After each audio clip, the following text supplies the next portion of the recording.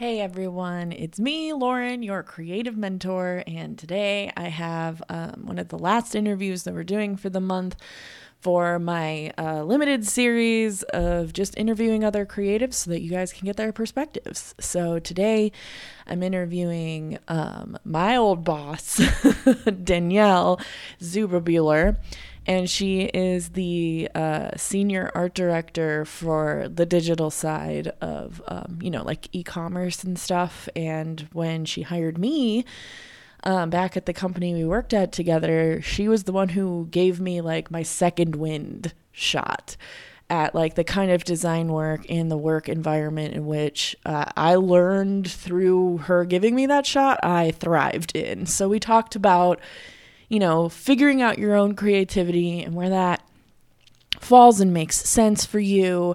We talk about things because she's in a position to like hire people and mentor people at a creative manager level. We talk a lot about what she looks for, what she values as a manager in her team.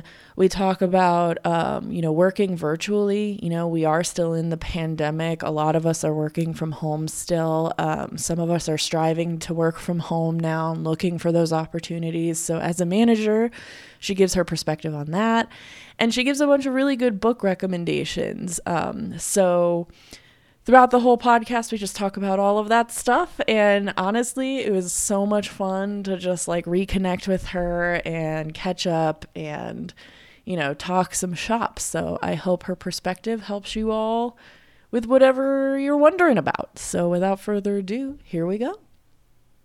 Oh my God, Danielle, it's so nice to see you on the computer. Yes, nice to see you. It's been so long. I've missed you. It has been so long. So thank you for joining me on my virtual world for this podcast. And I'm just like really excited and already want to tell my audience, like Danielle is the person who gave me the shot that I needed to learn and do all of the things I currently do. So part of me being this way is a little bit your fault. And well, and it was interesting too, because you managed me and then we worked alongside each other and then you went off and expanded into something else.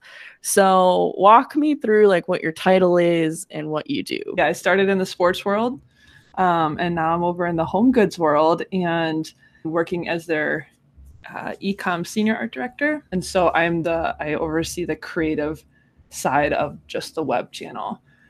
There's a lot of work in that channel, especially I started the week that lockdown started for COVID. Ooh. But it was a very interesting year to start in the e-com world in the middle of COVID in the home goods industry when everyone was stuck at home just trying to make their homes more enjoyable to stay at perpetually. So yeah, just busy. Little did they know they like really needed you when they got you. Yeah, I think even since I started, our team has like grown significantly. I don't want to say it's doubled, but I bet we've added at least 7 or 8 people just because there's just so much work. That's really substantial though for like a creative run department. Yeah. Yeah, it's been interesting. So it's been good. It's been a good learning experience. It's the first time that I've only worked on like e-com or web design, whereas past jobs, like you kind of do a little bit of everything. You do packaging or in-store and product graphics and social media. Like you just run the gamut, which has its own, pros and cons. So it's interesting to just have one area of focus. Well, and then I would venture to say that like being a senior creative director, is that correct? Senior digital art director. Digital art director. Oh my goodness. Yeah. Having that be your title, let alone a senior in it, I would venture to say, much like myself back when we graduated college, that didn't really exist in the sense that it does today. So I would venture to say you maybe didn't plan to be where you are in the sense that you are. So walk me through kind of where you started, like where you thought you would be versus where you actually ended up. Oh man, that's a doozy. So I'll actually kick it all the way back because I had no idea I would end up in the creative world to begin with, generally speaking. I was actually super great at math and science growing up, like really good at it, to the point that like I was like, I think I'm going to be a doctor, because that was like what you did. And I had like inklings of creative abilities. And then I was like, okay, I'll be a reconstructive surgeon because I can use that to like help, rebuild people's bodies after accidents or things like that. And actually kind of just stumbled into design because of a drawing class I took in high school. So, and then just had some wonderful teachers say like, hey, you're pretty good at this. And then, I mean, I can go into more detail later, but like just from a series of events ended up in graphic design. So I ended up at Columbia downtown for a while. And then when I graduated, I found some designer jobs. I was in the middle of the recession, so that was fun. And so I started as a designer, and then basically I kind of made that climb. I don't think I ever really set out to be like, I'm going to be an art director or a creative director. I just wanted to be in graphic design, and I wasn't totally sure what that looked like. I think what kind of set it apart for me was like, I just wanted to be doing something that I could do for hours and feel like it was fun, and feel like I wasn't like losing myself, that I wasn't having to go to a job where I put on a certain face from 9 to 5 and then I went and was my real self. I wanted a world where I could just be who I was, do what I did really well, and enjoy it for my career. So yeah, I ended up being able to like get up into leadership roles just by opportunities kind of making themselves available, but then also just advocating for myself as well, which was kind of like the starting point. There was a point at one of my jobs where an art director position opened up, and I kind of was already doing that role because I was acting as kind of the right-hand person to the art director at the time.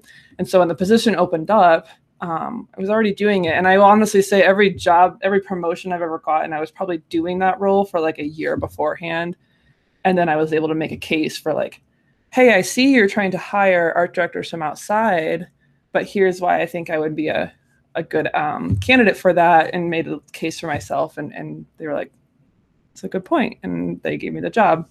So it definitely was a stumbling situation where I kind of knew what I didn't want, had a general idea vaguely of what I did want, and kind of let doors open and paid attention to doors opening. And then once the doors open, advocated for myself to like be able to go in said doors.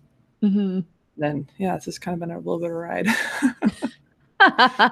Well, I think it's interesting, like you bring up like what kind of your criteria was, because I feel like, especially like this month talking to all of the people that I have, like some people kind of just like woke up into what they're doing and then they look back and they're like, 10 years has happened, like, oh my God, I do this. I do this thing. And then like, and I feel like listening to like what you were just saying, like you're kind of the first person who was like, I already kind of knew what I liked to do, and so how I wanted to translate that into working is like being able to do essentially something for hours, still being myself and all of that stuff, which I think is something a lot of creative people try to understand, but maybe don't know the right questions to ask themselves. So I don't know if you had like a dialogue like that with yourself. Did you like sit in school and like evaluate and like I mean, math, science, I feel like that's not outlandish to maybe do. I don't know. You are correct. I think for me, it was a chance encounter with a drawing class that I did well in. And then I just had support from some teachers, and you should maybe try this. And I'm like, but you can't make money drawing. And I mean, at the time, I feel like with social media, that kind of changes some things now. But was doing drawing and then painting, and then doing like big murals and stuff. And that kind of all started to open my eyes to like the art world. But then my question was like, I love this, but I've been told, and I don't know how you would actually make a meaningful amount of money to feel secure, like doing those. And then I happened to do a mural for a photographer in my hometown who then offered me a job because she needed someone to retouch photos. And she's like, you have an artistic eye and I can teach you Photoshop. And I was like, okay, cool. And then suddenly I was like, Photoshop. And that kind of opened my eyes. And so I think for me, as I was figuring out, what school to go to and like what major to get into and what I saw my future being, I definitely had some like wide criteria for myself. And I'm very introspective. Like I think about these things all the time. And I think I think about them even still. Like after you hit certain milestones, I always kind of stop and go, okay, so then what does success or your ideal future look like from here? Now that you've checked this box, what does the future look like? So for me, I think as I was thinking about myself in the design world, I was like, I want to work for a company that I get super excited about working there, like things that I care about. I had a job offer at one point for like a mattress company. And I love sleeping, but I cannot get excited about like marketing mattresses. Like I'm a total, like I sleep hard. I love sleep, but I just can't get pumped about that. But like sports or home goods or things like that, like I get jacked about that. I also was from a small town. And so for me, it sounds like probably silly now, but it really meant a lot to me to like go work for a big brand in a city. Like I just wanted that. Something about that meant a lot to me. There's probably a little bit of like, I think it was a little bit of a shift when I'm like, I want to be a doctor. JK, I'm going to be a designer. It probably was a little of insecurity, need to feel like I need to prove myself. And I just want to be able to design work that I was proud of. I wanted to be able to be a place where I could grow into some kind of leader, because I feel like, especially when you grow in a company, you have some room to help make changes and impact people below you as well. Like I think people can do a lot of good outside of corporate. Obviously, some people might argue might be able to do more good outside of corporations. But for me, I felt like if I can continue to grow, I can make changes in here that would help women or people of minority, like pay, like kind of open doors where I could. But yeah, I feel like I've gone on a little bit of a tangent. But for me, I was like, I don't want to work at a company that I'm not proud of the work I would do. I don't want to work at a company that I don't care about. I don't want to work at a company that's I was a little nervous about agencies because I didn't want to slave away until, all hours of the day, even though I kind of did anyway. But so yeah, I did have a lot of conversations with myself, just setting up broad criteria, not super specific, because you don't want to limit yourself.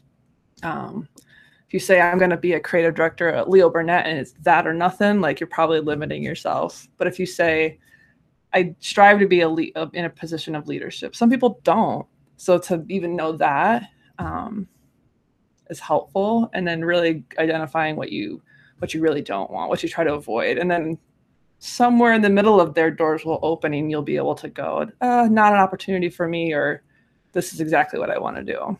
Something I'm curious about is like when you were kind of a green designer or a younger designer, meaning like 5 years experience or less, because I would say 5 to 7 is when you're mid, you could be jumping to like those leadership places, at least as the structure stands now. I don't know, stuff could change all the time. But True. when you were a baby designer, did you know that at that point, or did something somewhere pop up to like introduce you to I might want to be a creative leader in these structures of like companies or wherever I'm working that I'm already excited about, have checked all my boxes? Like when you're evaluating these titles that you learn about, because this is, as someone with 8 years experience now, like this is kind of like my place I'm starting to live, where it's like there's a bunch of titles everywhere.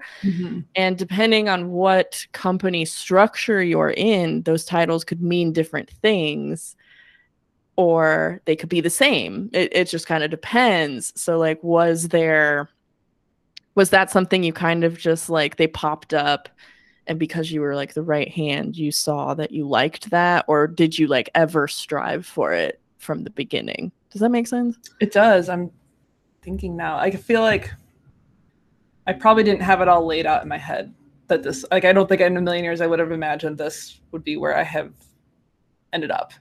I think even if I had pictured into my head, like I'm very proud of the work I've put in to get where I am now. I think when I think back on my early years, I think you have to make a decision if you want to be like a manager or not. I think right now, I like how you say as the structure stands, creative leaders also usually equal people managers. I haven't seen a ton where that's not like a qualification of the job. I don't know if that should be the case, because there's a lot of people who are great creative leaders who maybe aren't great people managers. And so sometimes I wonder if keeping them separate would actually behoove everybody.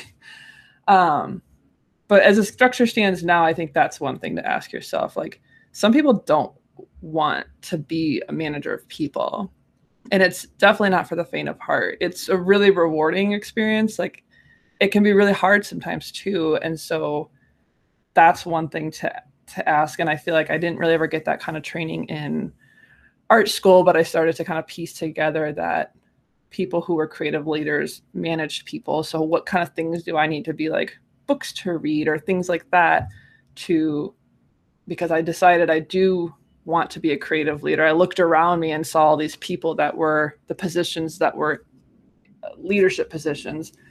And I think just exposure to them, I was like, that's what I want. So for me, it's just been a series of like exposing myself to different things and going, oh, I don't want that, or that's what I want. And I saw art directors like doing their thing, and I'm like, that looks like fun. And so dove a little bit on that and did some research on what that looked like and searched through the Googles to figure that out. Look at job descriptions online just to see what that would actually look like. And I think sometimes you just kind of, I don't know if it's like a bit of mimicry of like seeing what's around you and just being a sponge to that and seeing what you can learn from those people. And then in that, you might find some mentors that could help as well. Did I answer the question? I think so. It's a really interesting and figurative question. And I also think too, like, something that's kind of dawning on me as we keep talking is, and especially because like, so I was interviewing Zoe Rain, the freelance photographer, like hers is up last week. And she was so much more like fluid with her journey. Like, she was just in the right place at the right time. Mm-hmm. And she like learned through trial and error how to do everything. And it was very fun to have that discussion with her because it's just so not personally me, because I'm like, I've got lists for days. I have a list on my other screen over here as I talk to you. And like, you're very similar to that. And like, so the math science thing makes a lot of sense. So, you know, trying things, introspective, all that stuff. I think the question that I think I actually am more curious about, especially because I talk so much about structures and organizational behaviors in capitalism, in corporate America, for that kind of creative, the like analytical, list making, mathematical creative. Did you like more freelance experiences or corporate structured experiences for the way you were creative, specifically at work every day? Oh, I like that question, because I think I really admire people who do the freelance, and they're like, because I've met some great creatives who just don't want a full-time, they don't want to be in corporate, like they want to do their own thing. They make plenty of money doing it. Like, in some cases, honestly, I think they might make more than the rest of us, but depending on the role and the company they're working for. But for me, I always needed the structure. I think for me, I also grew up with a financial advisor as a father. So financial security was like you need to have your ducks in a row. And I think for me, I've always just been like, so yeah, corporate always appealed to me in that way because I felt like there was a security to it. It kind of pains me to say that because I really actually wish it wasn't that way. I felt kind of obligated to be in that world because of the security, and also because just the way that our health system is structured, like all of things that I wish weren't things. But, I think generally analytical list making creatives, because you're totally right, I do have a list over here as well. I think they're generally like, they have usually some kind of picture in their head of what they're looking for, even if it's vague. And so I've always, even though I didn't necessarily know what it would manifest as, I knew I wanted to be able to help people. I really wanted to find ways to, like, it sounds really cheesy, but like I still and I don't know if I've achieved it yet, but I have like this long-term life goal of just leaving behind some kind of like legacy of having something that outlives me, like something about corporate America. Ironically, I had some weird inkling that I could somehow rise to the top and make change. Ironically, because you're totally right that it's definitely built for like white cis men. It might have been the way I was raised that I just was determined that I could make change. Well, and that kind of like brings me back to like something you touched on a little bit, like if healthcare wasn't the way that it is, at least specifically in America. Mm-hmm. I feel like the older I get and the deeper I go on this path that I've picked to be on, there's these different layers of reality you wish weren't true, which is it makes me understand like the boomer better sometimes, as much as I hate to say it, but it's just like it's the facts, you know? You need these things, you need healthcare, you need housing, you need all these things just as an individual, regardless if you're expanding yourself or what. But that reality is very real, and I'll even say it as a creative. I don't like to live in real life sometimes. Agreed. But I had this one creative, it was my high school best friend's dad, who, you know, in high school you kind of drift apart. It's fine, like nothing dramatic happened, but I always like kind of kept in touch with his dad for some reason. And he was a composer who would like make music for documentaries, and he like won Emmys and stuff. And I didn't understand it at the time because I was maybe like 19 or something. When no one understands anything. And he took me out to Noodles and Company when I was visiting my town. I wasn't living there even anymore. And it's because he had something he just like really wanted to tell me. I'm butchering this already. Let me start over. He said there are people in life who are incredibly creative but never successful. And there are people in life who are not very creative but are incredibly successful. And then he said, you are someone who is creative and can be successful. Do not let life get in the way. And I was like, that's really important, but I don't know what you mean yet. But he said that, and I knew I would understand it one day. But now that I have a mortgage, we've been in a pandemic for a year and a half. I had to figure out health insurance and all that crap that adults understand. We don't. It like really brought that point home to me. I was like, this is what he meant. Don't let needing health insurance get in the way. Don't let the fact you've like debt of some kind, student loans, credit debt, whatever, get in the way of being creative and being successful, however that means to you. But then I don't think we all ever go like, I'm going to be this successful in this way as a creative, and now I will go, because there's no like list for any of it. Or like like a navigation path or anything like that. Yeah. So like I say all of that to like kind of get to this like somewhat question of like, there's always like the creative joy that you have to balance with creative work. Mm-hmm. And I think a lot of creatives get into creative work because they liked drawing and they want to draw for money, and then it becomes your job. And so my question is like, have you had to face that? How did you balance that? And how do you navigate like reality being real in that regard? Well, I think it's probably, I mean, people would probably say I'm really naive for thinking this. And I think I've always thought this, is I recognize the realities. I recognize that, you know, I graduated in the middle of recession. It was terrible. It took forever to get a job. I mean, I spent hours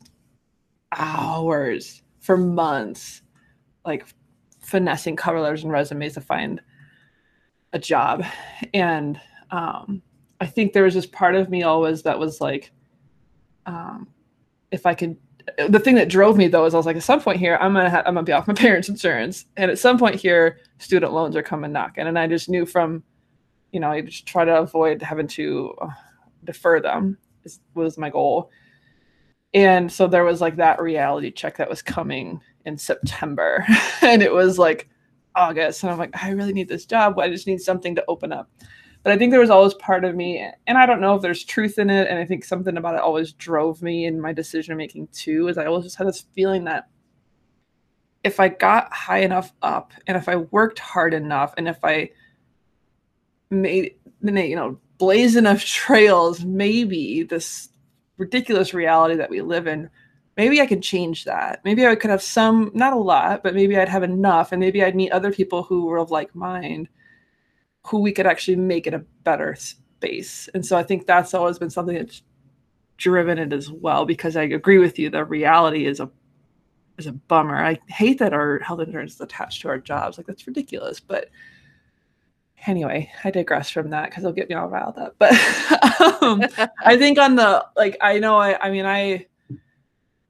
actually only recently got back into drawing, which kind of bummed me out, because for the first half of my career, if not more, 2/3, I just worked all the time. Like, it was like the whole idea of work-life balance didn't exist. And I don't encourage that. Like, I love what millennials and now Gen Z is like, nah, balance is everything. I really love that. And I think for me, it was now having found a place where I can have a little more balance. I'm trying to be like, okay, what are those things that you can have as creative outlets that are yours, that you aren't making? Maybe you do monetize them because people pay, like, I think it's totally up to people's personal, like, principles. So I know I've heard you kind of talk about that, and I thought it was a really interesting point, because I hadn't considered it a whole lot.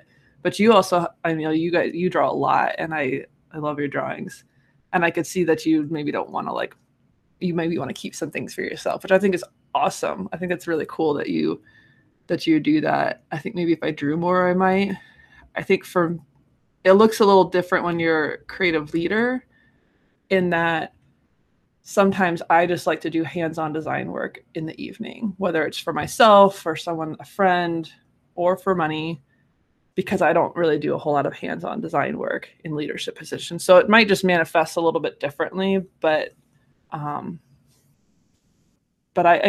guess I hadn't really totally thought about that before, that holding on to some things for yourself instead of weaving it all together, because it can be tricky if like you're creating during your day job and maybe some stuff is rough or you're not happy or something, and those can kind of merge together. And I've heard people feel like burnt out just as creativity as a whole, not just that job. Like, that job has a way of affecting them as a creative in general. And I'm always so sad to hear that, because it does take some separation mentally to go, no, I'm going to leave that here. I think for me, it's always been trying to not find my identity in my job and go, I'm a creative, no matter what company I work for, no matter if I do it freelance, no matter what, if I just do it for me.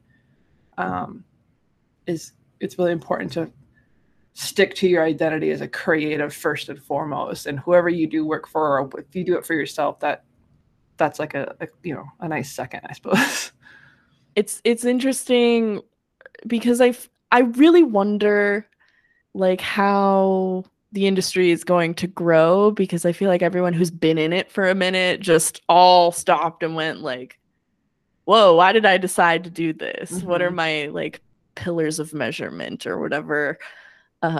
Which is super interesting. And I don't know how to segue this into my other question.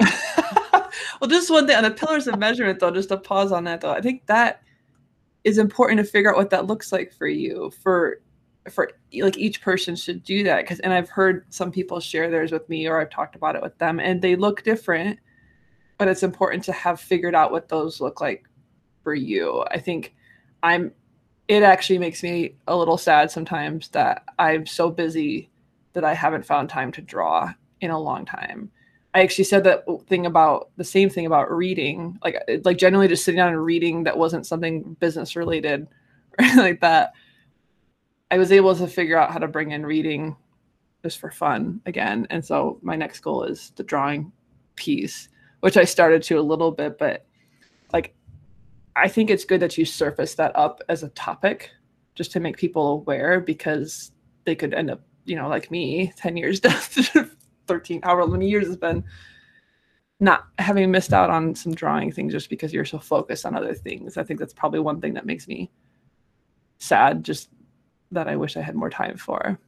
Another thing I think a lot about, at least at work in my practice, is like there's so much to do. There's not necessarily enough people to do it now, and there's so much to do because like essentially the entire workforce is recalibrating live every day, all the time. And so I worry that we all are getting too close to the work and we're just talking to ourselves instead of actually coming up with design solutions for business problems, which is what you go to work to do every day. Right. And I've found like actually taking my time off, even if I am not going on vacation, and chasing the sparks as they find me, or watching Mad Men for 3 hours or something. I come back to my desk and I'm just like, okay, let's think about this differently. Let's criticize the work a little bit in a like productive way and build off of that, versus like just going, this is good enough, I have to move on to the next thing before like I die or something. Yeah. It's so true. It's just been because like no one's over your shoulder, and it's not that I think people are trying to get away with things. It's just like we aren't giving ourselves permission to be exactly what we are, but everything else gets to be exactly what it is. And so like that balance has been interesting. That is interesting. Yeah, I would agree. I think there's been a lot of pros coming from the whole work from home thing. I know there's some struggles. Like there's some things that, especially for creatives, like collaboration and stuff like that but there's some really like serious positivity from it. I mean, especially when we're like scraping for the barrel of positivity things these days, but it has been interesting to see how people kind of figure things out and find little tricks to help them. Because especially when you're just like expected to be readily available at all times right now, you have to like let your brain rest. Otherwise you just hit a wall and then you're not actually doing good creative work anymore. You're just kind of like going through motions and it's maybe uninspired. I wanted to kind of like swoop that around into like you're in a position to like hire people, you lead people, you kind of on some level have to be an empathetic people person. And so I was curious if like there were common things that you have noticed that's like a difference, like office versus virtual, or even like, I mean, I think it'd be a big miss if I didn't ask for the sake of my audience, like how you view resumes and portfolios and all of that stuff. So like we could just dive over there, but I wanted to see like, I wanted to see if you like saw any differences in how people manage themselves, virtual versus real life. Virtual versus in person. I agree with you. The like soft skills things, there's part of me that's always been, I guess it depends on what those things are, because I find them important. I think I've noticed for managing people specifically, I mean, like, or having people manage their time remotely. Is that what you're kind of getting at? Well, since you're other people's bosses, like how you view how people spend their time, if you even think about it much, if you're concerned about it.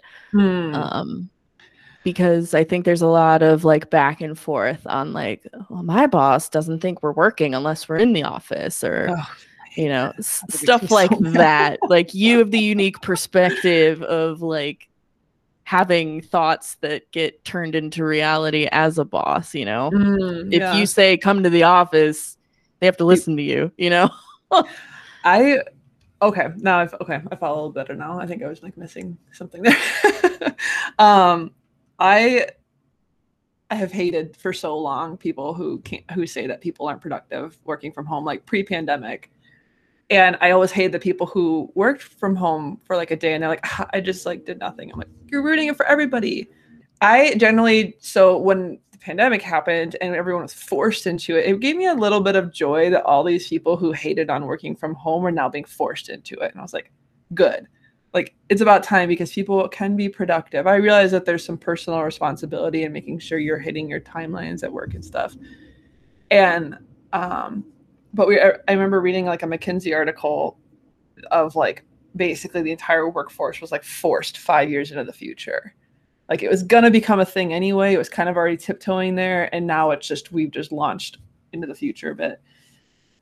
I don't generally pay attention to like, it doesn't really stand out to me if I'm generally worried about people, if they're being productive or not, because at least on my team, like people are hitting their deadlines. Like if you're hitting your deadlines, I don't care if you stop for a minute and go for a walk or you do doodles in Photoshop, because I realize that sometimes you just have to do those things and you have to just kind of take a break.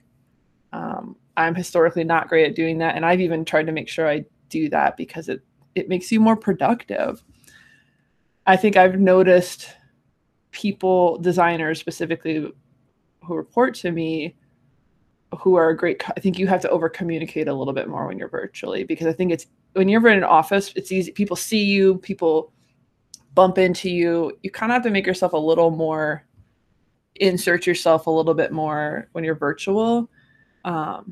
I know, like, I always appreciate when designers kind of reach out to me and go, hey, I'm working on this. You should see something in your inbox like soon. Like, thanks, appreciate it. It doesn't have to be anything like fancy. I just appreciate that you like acknowledging that today is the due date and, or might be cutting a little close. And at least you're vocalizing something that I might already be like, where's this at?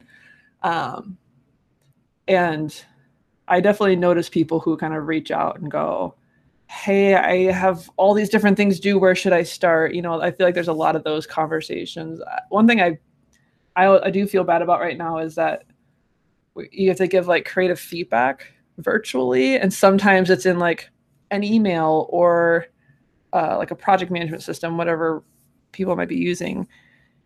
And it looks like a lot more than if you were just talking to them. So I have to imagine that for people getting feedback, and I have been on the receiving end of that as well with people above me, is it probably feels more exhausting than if you were just talking in person. So I can appreciate that, you know, people are like, oh my God, that's like a lot of notes. It just looks like a lot of notes, but because I had to write out every single one of them. But I think you have to make a more conscientious effort as a manager to like vocalize great work on that, because you're not seeing people that might trigger a memory. So it takes a little more I'll struggle with this word, conscientiousness to like reach out, whether you're the manager or the designer, just to, for some of the small things you might say if you saw them in passing, oh, I'm going to send that to you in just a minute, or stuff like that. I think if people go off the grid, that always kind of alerts me. Like if you don't hear from them all day, you're kind of like, that's odd.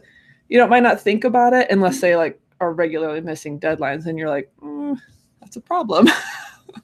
Like you might, as a manager, kind of connect those things that they go off the grid and drop the ball on their work. And so, but I think, I feel like I've seen a lot of people seem to be, especially creatives, have been, and I've heard a lot of them on my team say that they're more productive right now, that they don't have to do all the extra bullshit, that they don't have to commute, that they can put loads of laundry in while they're working. Like there's something really positive. And I know that they were, you know, companies are talking about what it looks like going back into an office. And I know on the manager side, like there's like why disrupt productivity? Like to just force us go back in office. You know, I'm hoping companies' eyes are open and going, maybe it's a hybrid approach of some sort, because there's merit to being in person, as long as it's safely, of course, for X number of days. But people are vocalizing that they're way more productive. Like,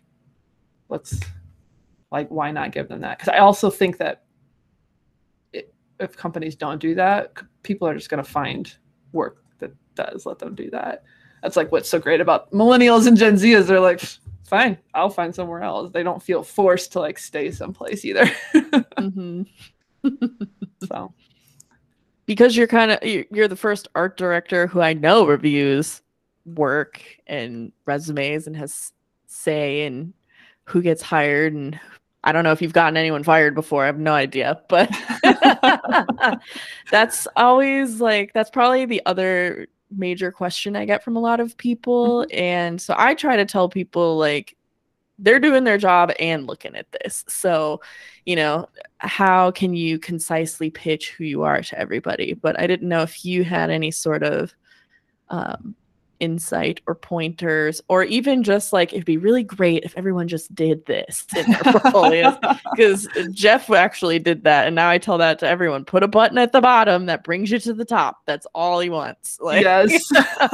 That's a very good point. Or like even I think I noticed it is like never have dead ends. Like even if you get to the bottom of a project, link the rest of your work because or just like scrolling through or in a rush, like we get to the bottom, oh, there's all right, I'll look at some more. And you might actually guide them into more of your work if you put some kind of like content at the bottom that would link them somewhere. Like for resumes, I'm a nitpick in that I if it's not typeset well and I can't scan it really easily and kind of get the highlight reel, I'm not going to read deeper on all the details. So taking the time to like typeset it really clearly, kind of highlight, bold, like past titles or freelance, whatever you're putting on your resume, make it really scannable so it's easy to kind of see high level, a quick overview, and then you'll have your bullets that kind of like call out your contributions or maybe a significant role that you played or goal that you accomplished there. You'll dive more in if you instead of just like expecting someone to like no one's probably reading everything in detail from start to top, like from top to bottom. They're doing a quick scan and then they're going to get in the details. I also have found some people who have put soft skills on their resume, which I think is really interesting, especially if you are people that don't have a lot of experience yet. I think soft skills in terms of like resourcefulness, figuring things out, eager, like jumping in, like I'm trying to think of some other ones, but that can kind of help fill out a resume for somebody even if you don't have like a lot of work experience just yet. Maybe there's like a project you worked on or like a volunteer thing or something that just shows that you get up and go or that you take ownership or that you held a lot of responsibilities or had to juggle a bunch of different things. Or even if they're not one-to-one design things like skills, there's still some of those like leadership abilities or managing projects well or handling a lot of work and figuring it out, or even just my husband and I will say this all the time because he's a people manager too. How many people are not resourceful? If you're a resourceful person, you should put that you figure things out. Like it sounds silly, but there's a lot of people who don't do that. And so it could be a nice way to fill out a resume if you're struggling that you don't have like a ton of work experience yet. And I think on portfolios generally, like I always want some kind of short snippet at the top of every project that just contextualizes it for me. Like, what am I looking at? Like, I hate it when I go on a page and it just goes right into the work and I'm like, I have no idea what I'm looking at. Like, sure, it looks fine, but I don't know what I'm looking at, what your role in it was, what were you trying to accomplish, what were maybe some hurdles you had to get through to get to the finish line. I mean, it doesn't have to be a lot. It could be like a short little paragraph, but just sets the tone. My role was doing all of the work, or like I partnered with a copywriter or whatever that is. There's also a level of authenticity when you kind of talk about your role as well, because then a lot of people who will take credit for work that they didn't, they actually had help on. And I think when I see people credit other people, there's a character thing for me that I notice that they're maybe quick to give other people credit as well and only take credit for where they actually contributed, which I think is a big deal. So I think those are kind of the big ones that I always notice. The credit thing they brought up, like changed the way I wrote my entire portfolio. At the bottom of every project, I write all of the assets on this page were executed by myself. This person wrote it. This person did the photography. Because like I might retouch an image, but it's not my image. It's an evolution of somebody else's. And like I think in general too, that in and of itself is a skill that people don't think about that being. There's a lot of logistics to being a creative, depending on what your role or job is. And if you're in a place where you have to do everything, you should own the shit out of the fact that you do everything. Yep. Agreed. If you're being like the one-man show, you should definitely say that. And if you're not, you should definitely say that too. Well, and like that's another thing that's like super common. I've noticed talking to people, even like with my own experience, because like at work, I'm on like a colleague panel where once a month, like I talk to the general manager of like my department, and they ask questions and stuff. And I had to be nominated for that position that I didn't know I was being nominated for. And then I'm on like internal committees at work that are helping like, you know, push goals forward within the company to be consumer facing. And it's like, that is outside of my scope of work that I volunteer within that to do. And it was just like last week I added that to my LinkedIn because I was like, I'm not paid any extra to do this, but it is teaching me things and it's worth doing, and everybody else carves out time to do it. And I just don't think people like view the marketing side of their skills for everything. Like having the ear of your general manager once a month is like the most valuable. And you're like a spokesperson for, oh, what do you guys think about working from home? Everyone in the creative department, we got it. We know what we're doing. You don't need to move us around. We know what we're doing. Like, please don't. Actually, we'd prefer it if you didn't. And I just think that that's something a lot of people miss. And the greenest designers actually have a lot of that stuff. They just don't know how to articulate it or think about it. Agreed. I was going to say, when you're kind of listing off the different, I'm like, that's all on your resume, right? Because that's all like, and you beat me too. And I was like, oh my gosh, it's all like great resume stuff. Just because anything that would show like initiative or like, you know, going a little extra mile or committing to like working with a group of people, like that says a lot about a person, even if it's not, I mean, yours might actually be design related, but there's plenty of things that aren't, that still show those skills that you could include to kind of build up a resume. I don't know if you had any other resources or advice on like how to either think the framework of thinking about what you should write, or like resources to better understand how to look for work. I learned the last job switch I did, I learned a new tactic that I'm definitely taking into future, is that I kind of had a feeling that my time at that company was kind of coming to an end. And I knew that because I felt like I maybe hit my personal ceiling. Things were kind of getting stagnant for me. I didn't feel like as inspired and excited about going there. It's just kind of a gut feeling. Like I've always been a person who like listens to my gut hardcore, personally and professionally, because the couple of times I've ignored it, it's totally fucked me over. I hope I can say fuck on here. But this is free. I don't have any sponsors. All right, and like, ain't nobody telling me what to do. Buckle up. But so one piece of advice there is that if you start to get that feeling, act sooner than later, because there's nothing worse than like trying to find a job when you're super desperate to get out of a bad situation, or you're really bitter. Like you want to leave a job when you're like generally still have good feelings about it. Like you might have had good and bad days, and some days where you just like hated it, but generally you want to still leave with like good vibes. And so if you start to feel that, I started to just kind of feel that. And in some of my searching and looking around, I saw that Google has this feature where you can like put in searches in just Google search engine and save them, and they'll email you like all of the jobs that fit that criteria every morning. And so I had at least 2 searches. One that was like blue sky, that was like creative director anywhere in the country, because I'm a fan of like, just see what's out there, because God forbid the perfect role, even if it's in another city, comes up, you just take it if it works out for your circumstances. And so I had that saved. And then I also had like, okay, digital art director in the Chicago area saved.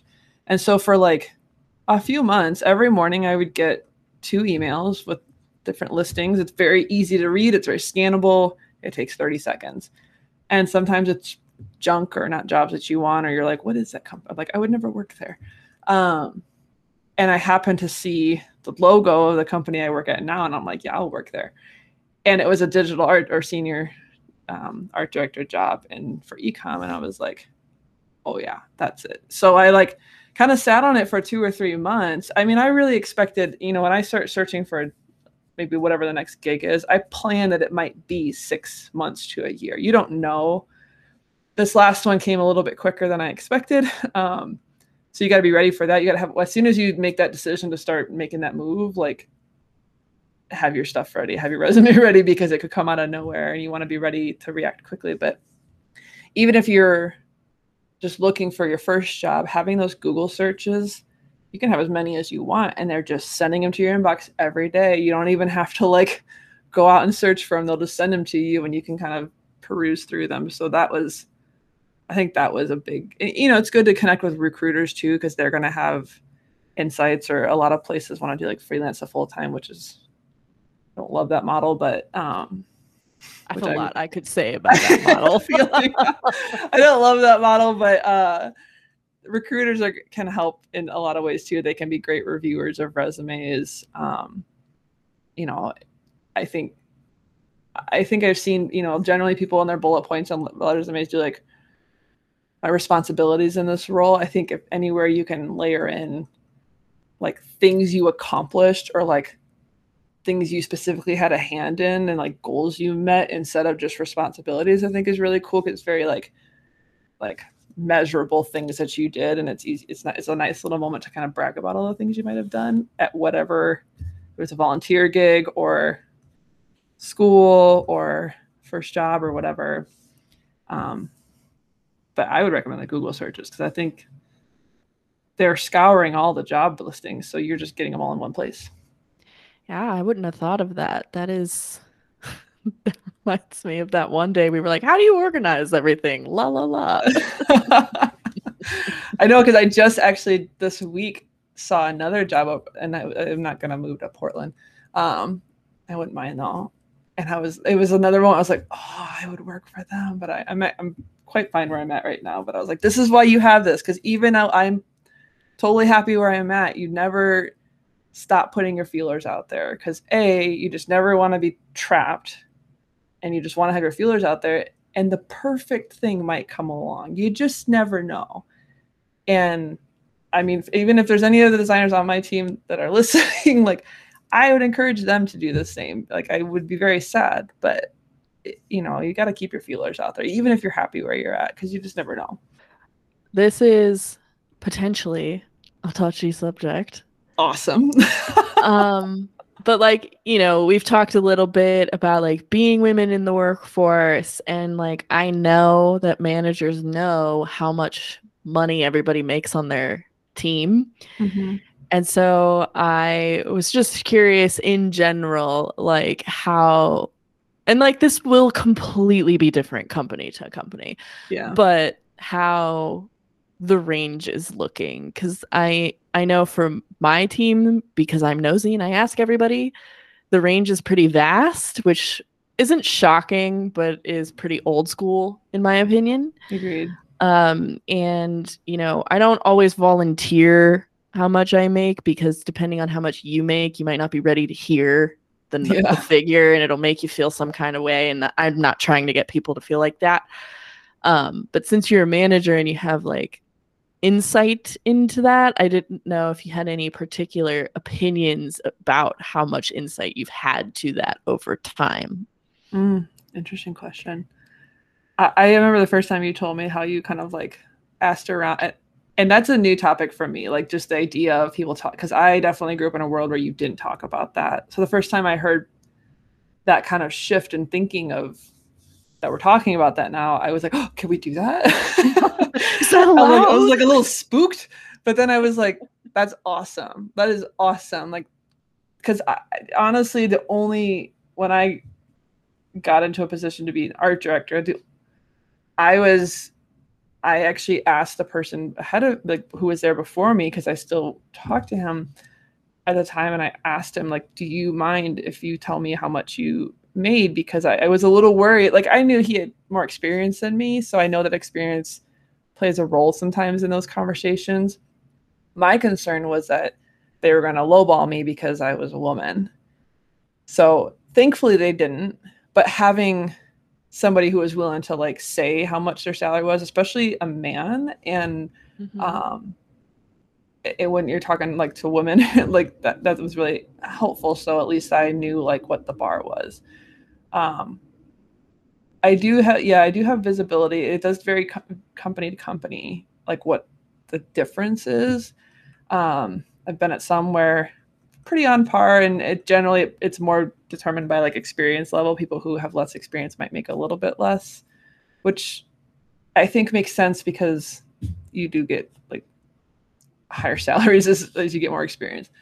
But I have seen some that have had some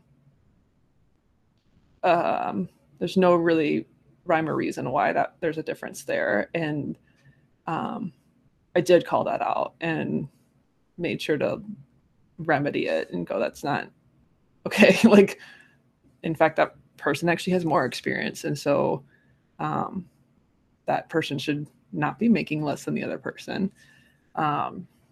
What's interesting is when you just kind of call it out in the middle of a conversation, people are uncomfortable, and then like, oh yeah, okay, no problem. Especially, and you have to like say like, that person has more experience. At the bare minimum, they should make the same. You're making a case that they should make. No, I think they're making a case that they should make the same. And I'm like, that person has more experience. And then I just remember the individual I was talking to was like, okay. Like, you know, you can use some of that to your advantage, that people are uncomfortable talking about that topic. But I learned about Robert Half way too late. And so for any newer, younger designers, that's a really great resource. And I'm sure there's probably others, but my understanding is Robert Half is kind of a good go-to. And they'll give you salary ranges depending on like your experience, your location, your role. And that can be used just for your own mentality, like just so when you know going in, like if you're going to a company and Robert Half is saying like your median should be, I'm making this up, but like 85,000, and company says, oh, this position is 55, it's a good indicator, and you can either, argue it, or you can go, I see that you lowball all your people. And maybe it's not a good place that you want to be, because that is a good indicator. And it can also be used as a really good resource because it is widely respected as like a bullet point in your case for like why you want to higher salary or a raise. Like I've used it personally to get a raise at places, to say like, I'm actually not hitting the range that is, industry standard. So I think using that is really helpful as well. Yeah. And I think a lot of people, I mean, especially women, people of color, anybody who is a minority in the workplace. Yep. I think it's a very intimidating topic to bring up to a manager. And so I don't know if you've ever had other people bring it up to you, or how you typically kind of navigate those. Like, did you have any sort of advice on how to approach the subject with somebody's manager, maybe to discuss that? Like, is there something you look for that helps you? Are there things that like you need to make a case for them? Like, what's going on there?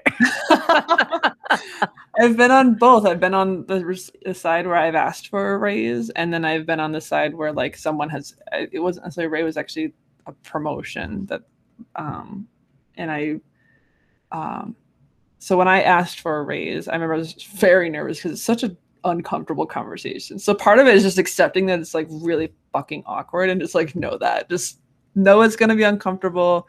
I wish it wasn't, but it just sometimes is. Having I think, keeping it short and succinct, but to the point. Like, you don't want to bring in, well, I'm having this financial struggle, or I just had whatever person, leave that out of it.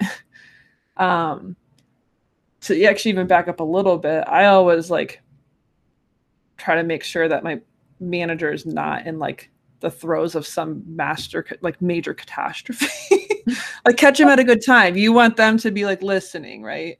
Yeah. So kind of read the room there, and then just say, hey, maybe it's like in a one-on-one is a great opportunity for that. If your manager doesn't have one-on-ones with you, A, request one-on-ones, and B, then just schedule a meeting and say, hey, I just wanted to talk to you.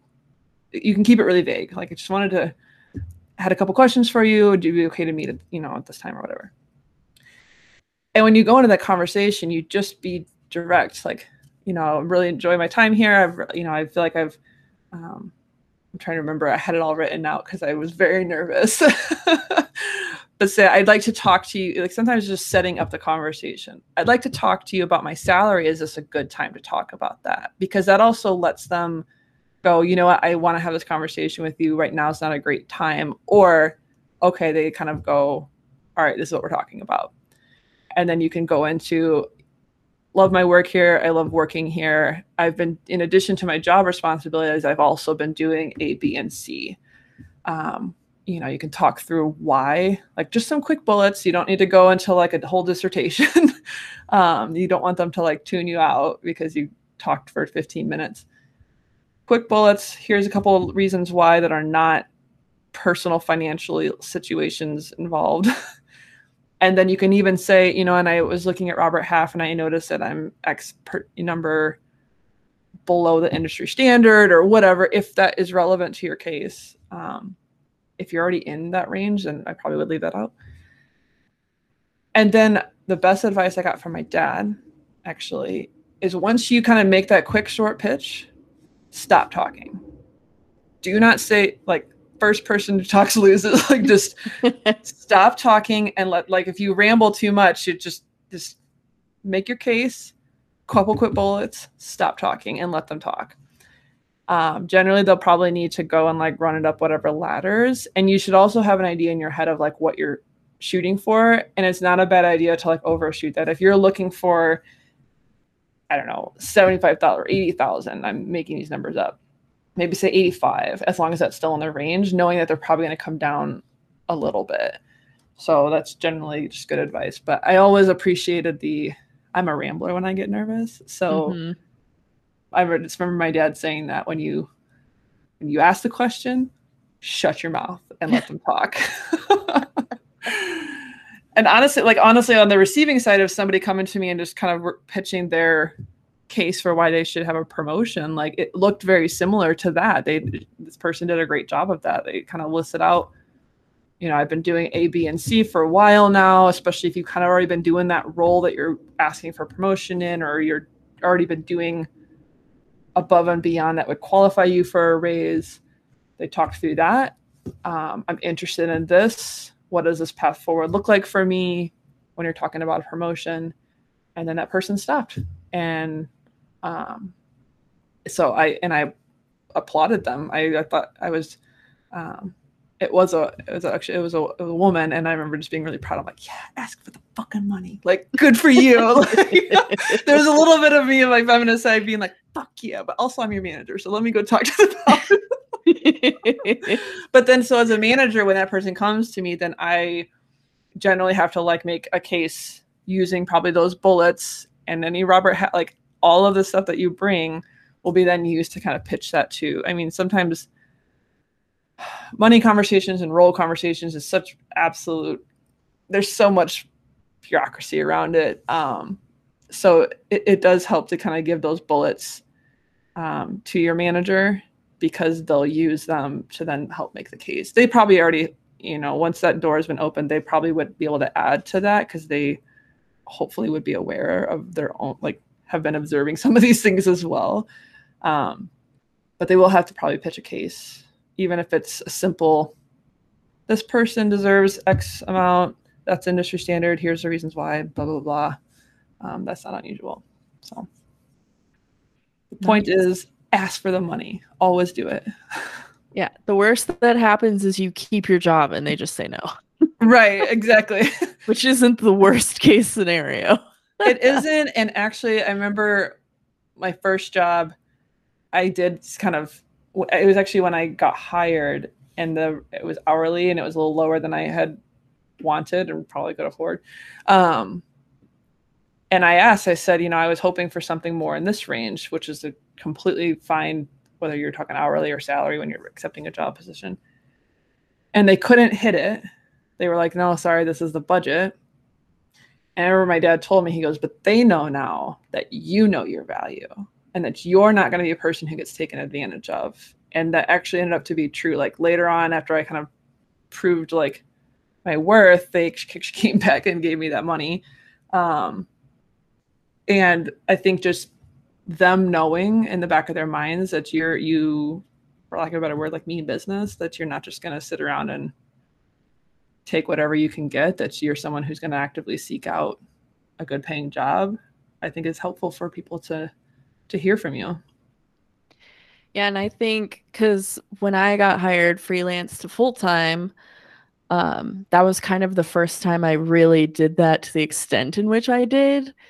And I was offered a fair starting wage, but I was like, I've been with the brand for a year and a half. Like everybody else who worked here would have gotten a merit increase. So I'm going to ask for, I don't remember what it was. It was a lot though. I asked for like five or $6,000 more or something, which I think is maybe like a 4 or 5% raise on top of what they offered me. But it wasn't like outlandish. I didn't ask for like Right. 20% or something.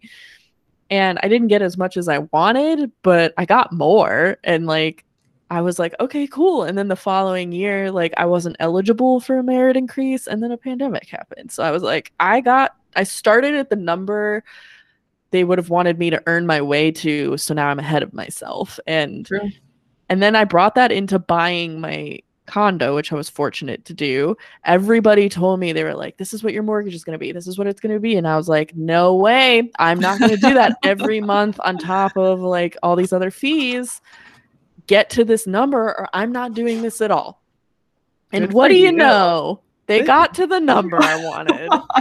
Somehow. I truly believe you never have to accept the first number. And I think a lot of people are just scared to ask for more if they think it's unfair because you need the money. Like you always need the money. And even if like, I totally agree. It's such an awkward topic. I'm glad that we're kind of like breaking the ice that, it doesn't have to be a scary topic. I think that'll take a while to kind of really ring out. But honestly, even sometimes, especially if you're in a position where like you're at a job and you're happy, but like you get, an opportunity for another one. Like I heard someone else had told me when I was a younger designer, they were leaving the company. I was really bummed, really liked him. And he was like, yeah, I was freelancing and then they offered me a full-time job. And because I didn't need it, because I was fine with my job, I said, this is the number. And it was kind of like maybe slightly ridiculous, not outlandish, but like higher. And then they were like, yeah, okay. And he was like, oh. Like you gotta ask. Because then I remember that, and what I have done that as well, where you're like, generally if you're switching jobs, I feel like you should at least be targeting like, I don't know, like 15% more at least. It's a big shift when you change jobs. And you're not just sacrificing, you're sacrificing your regular routine, all these people, there's a comfort level of like what your role is to be. So you should have at least that and more if you can. And I remember like kind of went in, just was like, all right, this is the number Robert Half says. I'm going to ask for it. Assume they're going to come down. And then they were like, yeah, okay. And I was like, oh, okay. All right. Like you should at least try. Cause like you said, the worst is going to happen is they're going to say no. And then or they're going to just come down a little bit. And then at least in your case, you still ended up with more. Mm-hmm.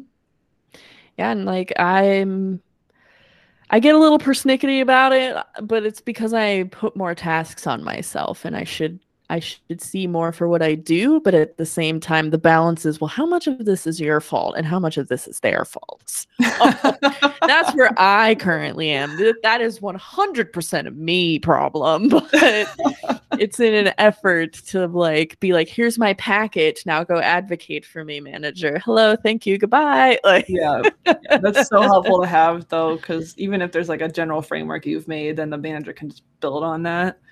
Um, and help it move faster too, because I mean, just at the end of the day, people are busy, and if they have to build something completely from scratch, that takes a little more time. If they just have to add text and bullet points onto yours, then great, send yeah, it along. yeah. All right, so then we could keep talking about a We lot could, of things, but yes. I'm gonna round this whole thing out with, we've covered a lot of different types of topics and all of that. But at the end of the day, it sounds like you're hitting a lot of the success points that you set out for yourself. However, was there any advice or anything that you've encountered along the way that you wish like you had known better in, or you had advice for, or if you could go back, what you would advise yourself to do? Oh my gosh, so much, like so much. And I only say that because I feel like I've had to learn so much on the fly, like, or just like in the moment, thrown in the deep end, figure it out. And while that is definitely a firm way of learning, it's probably not the best. um, where to even start? Goodness. I think I liked what you were talking about just like sorting out your creative brain, just no matter what job you have, like as a creative person, sorting out what your creative brain needs. And I can't, speak for all creatives, but for me, my brain spins a million miles an hour all the time. And I think for a while, people think 9 to 5 that they have to like turn that off. But then I found myself turning off good ideas or forgetting things. So for me, I just kind of learned to like lean into it and like figure out how to manage the swirl, because it'll help you professionally, it'll help you personally. So you do the same thing, like keeping a lot of lists just to kind of rid yourself of all the bullshit that's kind of burdening your brain, that kind of just helps you be able to focus on the bigger things. And I think another big thing is just like learning some of your own tells, like where you create best, when you need rest, what helps your brain rest, what refills you creatively, what challenges you meant, like all those things like are really important, and it'll help you in your career and also just your own personal balance as well. I think have been really helpful. I will do a shameless plug for 3 books that I feel like everyone should read, and there's probably more, but I mentioned Creativity Inc. already, Atomic Habits, and How to Win Friends and Influence People. Atomic Habits is just a phenomenal book that is about habit building, and it changed everything I do, like how I just go about my life, to be honest, in every capacity. And How to Win Friends and Influence People, I feel like the area, I felt somewhat equipped coming out of art school, but there were some areas about like, especially interacting with people and like, just some of those nuances and interpersonal relationships that come up in the workplace and matter. And How to Win Friends and Influence People is like a legendary business book. You might not take everything from it for what it is, but there might be things that stand out that help you just understand people. It's all about getting people to like hear you, not just speaking. Because you can, delivery is absolutely everything. You can say a million things, but if people don't hear you, then it doesn't matter.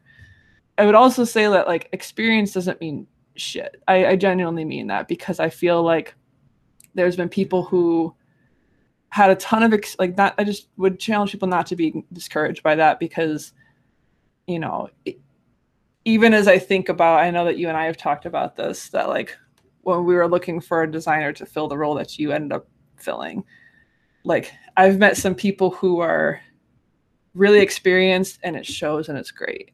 I've met some not as experienced people and they're awesome. Like they get the work done. They're excited. They're like really driven and ambitious.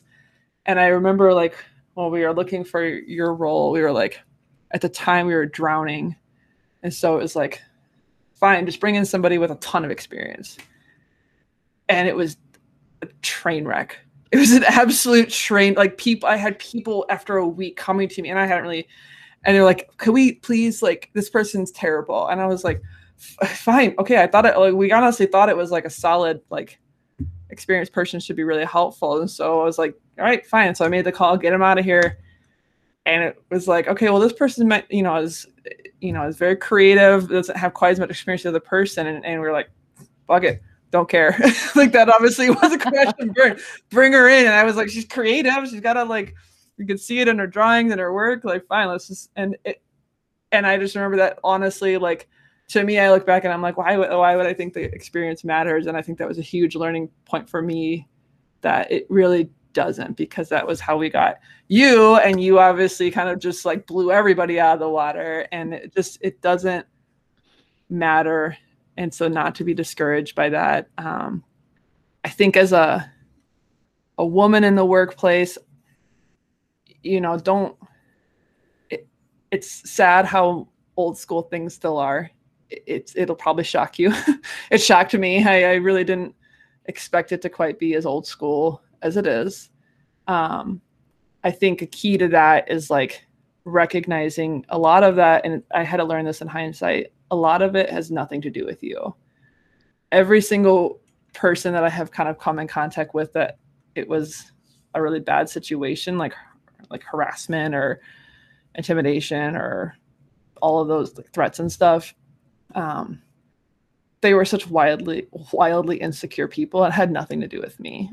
It was just maybe as a, pretty direct woman, probably just maybe revealing some things about themselves. So it has nothing to do with you.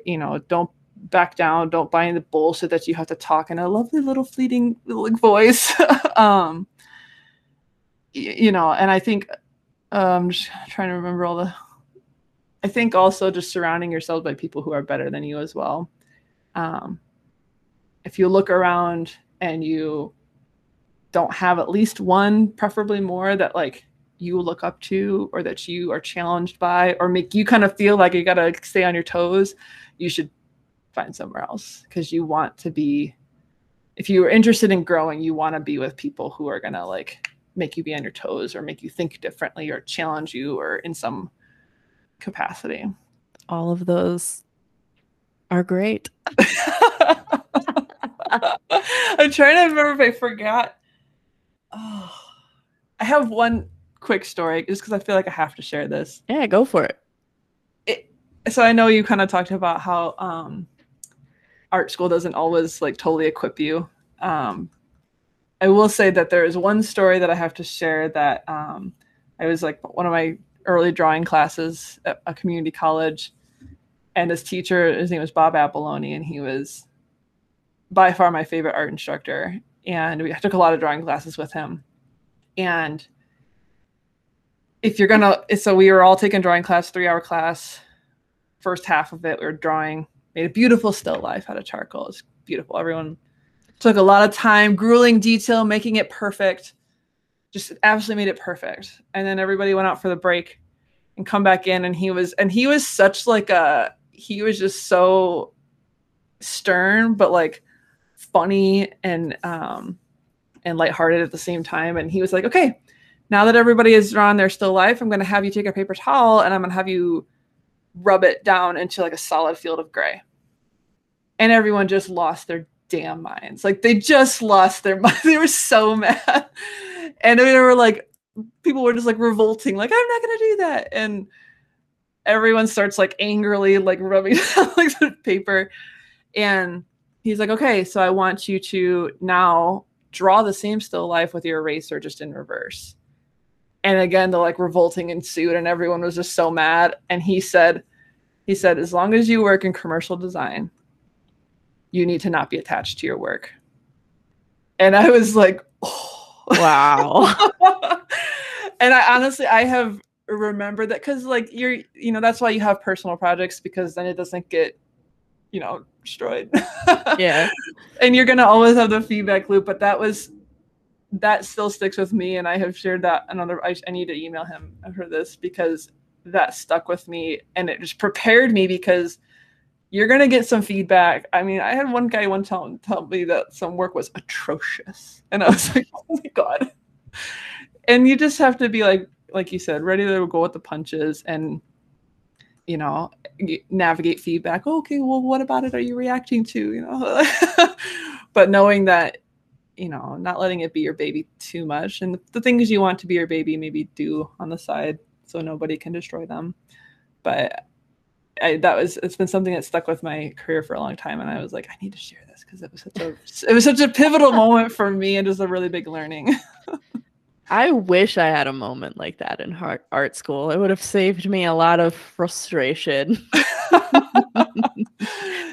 It's hard because you just get feedback and you're like, okay, that's aggressive or like really unclear. And it's probably a very startling moment, especially it was startling for me to get feedback on work and you're not totally sure, you know, how to talk about your design decisions or why you made that decision. And sometimes you can actually sway opinions by saying like, actually, this is why I did it. You know, you don't have to say, yeah, sure, it's garbage, whatever you say. You can say like, well, hear what you're saying. So this was the logic, you know, behind it. And you might change some minds. Or even just going, so what specifically are you reacting to? You might say the whole thing sucks, but maybe it's just I've learned usually it's just something super small.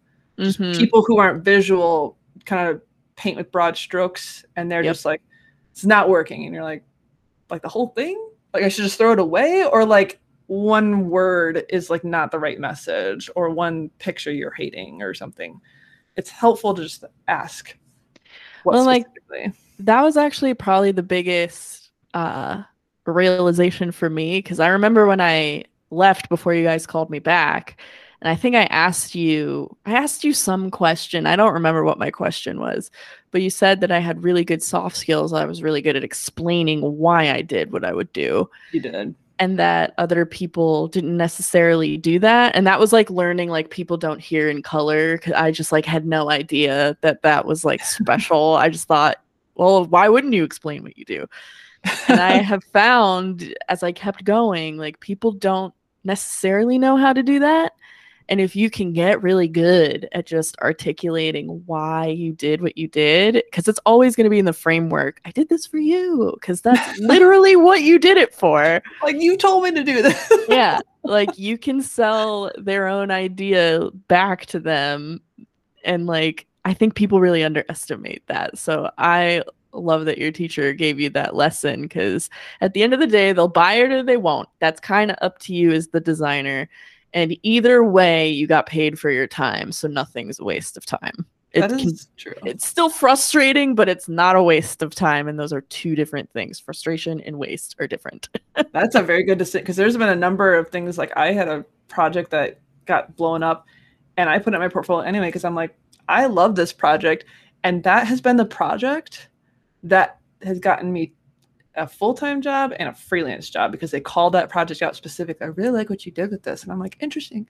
But I think what you say is really important, because if you start to notice that people comment on something you do that you think is really like, oh, do other people not do that? That's your superpower. And you should like latch onto that, because it took me a while on some things where I'm like, wait, so other people aren't doing that? Oh, and you see that as a differentiator? Okay, good to know. I'm going to use that for my advantage, whether it's to get certain roles or raises or work or whatever. Like, figure out what that is for you that you might see as like, just do that.